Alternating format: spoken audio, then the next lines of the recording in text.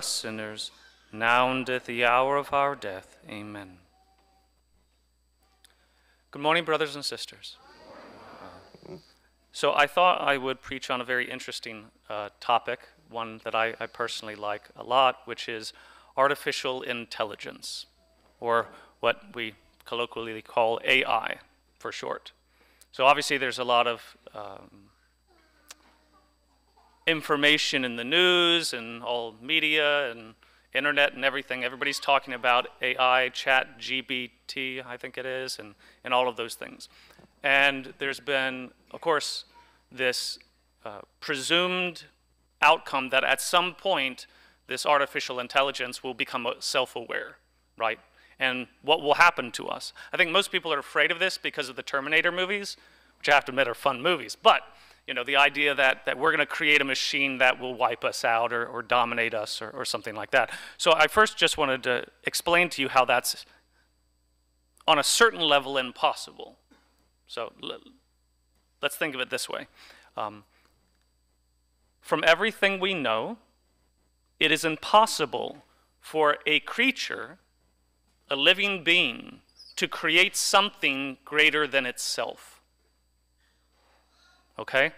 So from everything we know, theologically, philosophically, and scientifically, it is impossible for any living being to create something greater than itself. There is absolutely no evidence that this has ever happened in all of history.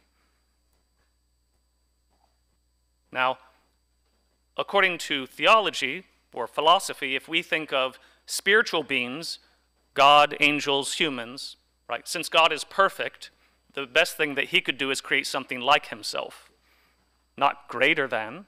And he's God, and he can do anything. But since he's the greatest, nothing can be greater than the greatest.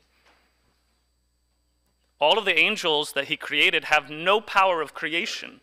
Even though there's these incredible, powerful spiritual beings by nature, they can't create anything. They haven't been given that power. So spiritual beings, what we call spiritual persons, angels or humans, cannot create more spiritual beings. Well, how is it then that human beings have this power to create? We can make stuff, create stuff that didn't exist before. Well, the simple reason is because any living thing in the physical universe can create. All of them can. Just think about it. You take a mommy dog and a daddy dog, and what do? They create more dogs. Now, are those puppies greater than them? I mean, they may be faster or stronger, but they're not more doggish, right? It's still the same dog nature. Nothing has changed or been seriously altered. There's always genetic variation, but baby dogs are just, young adult dogs. And that's the same for like an oak tree. An oak tree has this natural ability to replicate itself. That's what it's doing. It's basically self-copying. So it's making more oak trees. It can't make an elm or a whale. All it can do is recreate itself, meaning another being equal to its own nature. Now, this is a scientific law. Any science you study in the entire known universe, this is how energy is transferred from one thing to another. And in lesser creatures, lesser beings in the universe, like stars, because they're not alive, a star is technically less evolved than an amoeba. Stars can create other stars, but that other star is always lesser than itself. Only living things can create something truly equal to itself. But spiritual beings have no power to create something spiritual at all. That power only exists in the physical universe by what we believe as God's design. Now, why is this important? Because it helps us understand that in our attempts to create AI, something very simple should be clear. It will never become self-aware. That's impossible. Dogs aren't self-aware. Trees aren't self-aware. Only human beings are self-aware. Now, in the rejection of Judeo-Christian philosophy and theology, there's this heresy of materialism that believes that everything in the universe is the only thing that actually exists, and that human beings are just evolved monkeys, right? This is the lie. It's not true. But you have to understand something about human beings, something that we do know by revelation, but even philosophically it makes perfect sense. That human beings can't create new persons. Did you know that? You mothers and fathers, you've never created a new person. Never. And you're like, I know it feels like that. My children are not people. No, that's not what I'm talking about. You have to understand how you participate in creation.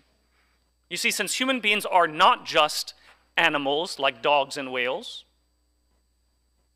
you're not just creating a material copy.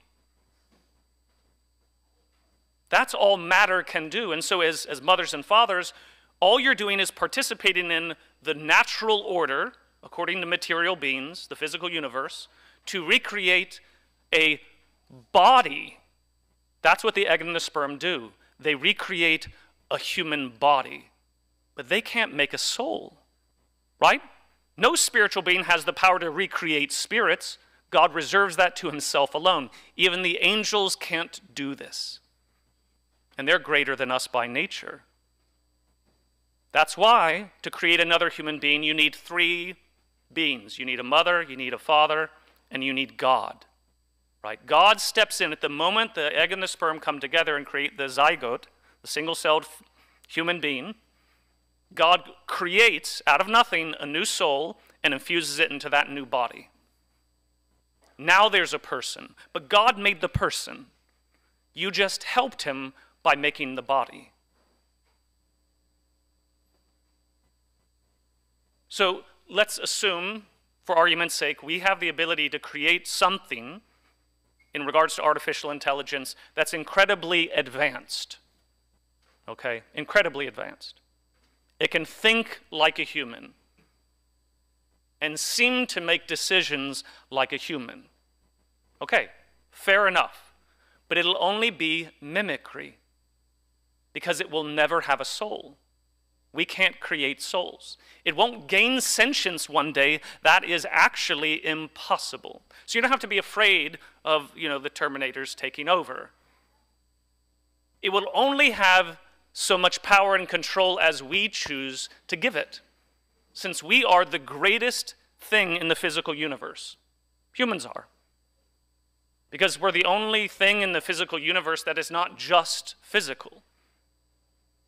We have this soul, this intellect and will that is superior to anything else, which is why we were given mastery over the universe. Think for a moment about splitting the atom. It's probably one of the most significant scientific developments ever.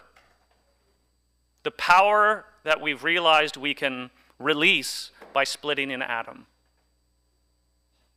and how we can harness that power. That power can be used for good or evil, but it's just power. It's neutral. It's neither good nor evil in and of itself. It was created by God. It exists there. Because of our intelligence, we can unlock it and direct it. But the power of an atom is not greater than a human being. Do you know why? Because my body is made of atoms. Theoretically, I could split one of those. I mean, I don't just mean by an act of the will, but using scientific equipment and things. You can take a human skin cell, find an atom in that and split it. The power exists. What is the thing that we should fear about artificial intelligence? It's not that it'll become aware and who knows what will happen after that. Because that will never happen. You don't have to worry about that. The fear should be, one, who is programming it, and two, how do they plan to use it? But that's the same with the atom. That's the same with any scientific advancement. It's the same with the internet. It's just another human creation. Artificial intelligence is just going to be a very, very impressive hammer That's all it's going to be for the most part. And primarily, it will be used for warfare. Why? Because in human history, for however many thousands of years we've been on this little planet, the first time something new is invented, it's automatically put into use in regards to warfare. Right, that's what people in power like to do. They like to maintain power, and so they use advancements to maintain or increase their power. So yes, it's going to be used for that. You can get over it. Just study history. You'll realize, well, there's no reason to be afraid. It's been done before. It'll be done again. And since you and I have little to no control over how it's going to be used, what's the point of worrying?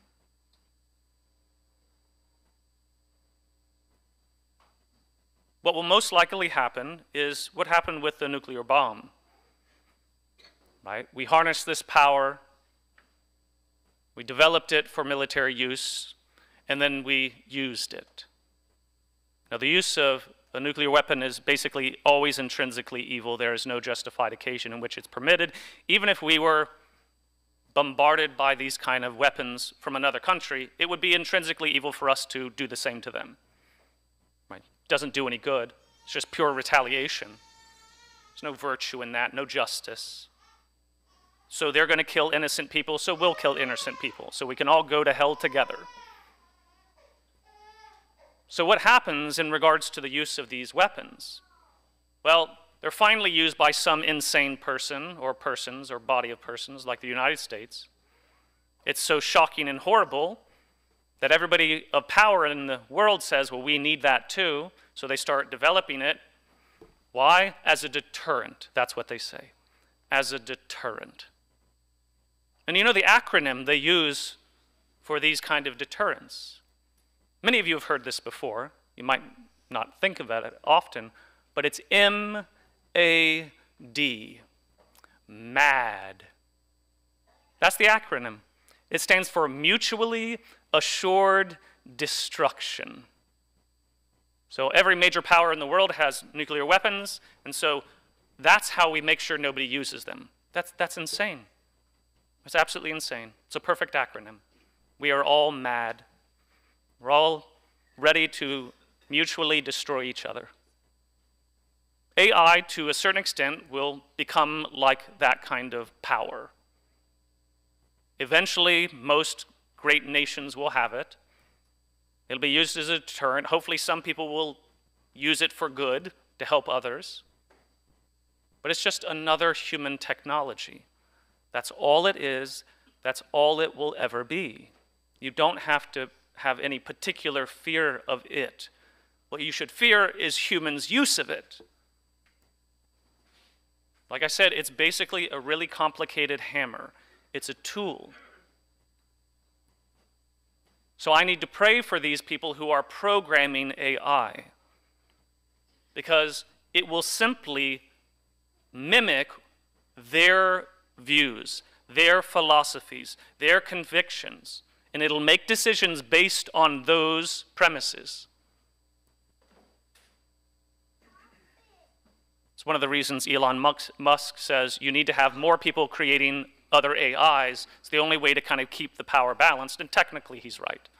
I even heard yesterday after the evening vigil, somebody said there's a Christian group that is also working on like a version of ChatGPT in artificial intelligence. I thought that's wonderful. Hopefully it'll be governed by Christian morals. Pray for these people, not only in government and who are financially influencing this, but the people who are programming these artificial intelligences. But like most like most inventions, at first it will do great harm. That's usually what happens in history. Doesn't matter what the invention is. As we try to use it, we won't know how to use it virtuously, and we'll make a lot of mistakes. Then, by the grace of God, hopefully we'll gain some wisdom and experience, and we'll start putting safety checks in place. We'll use it more wisely, and then hopefully it'll begin to benefit us more.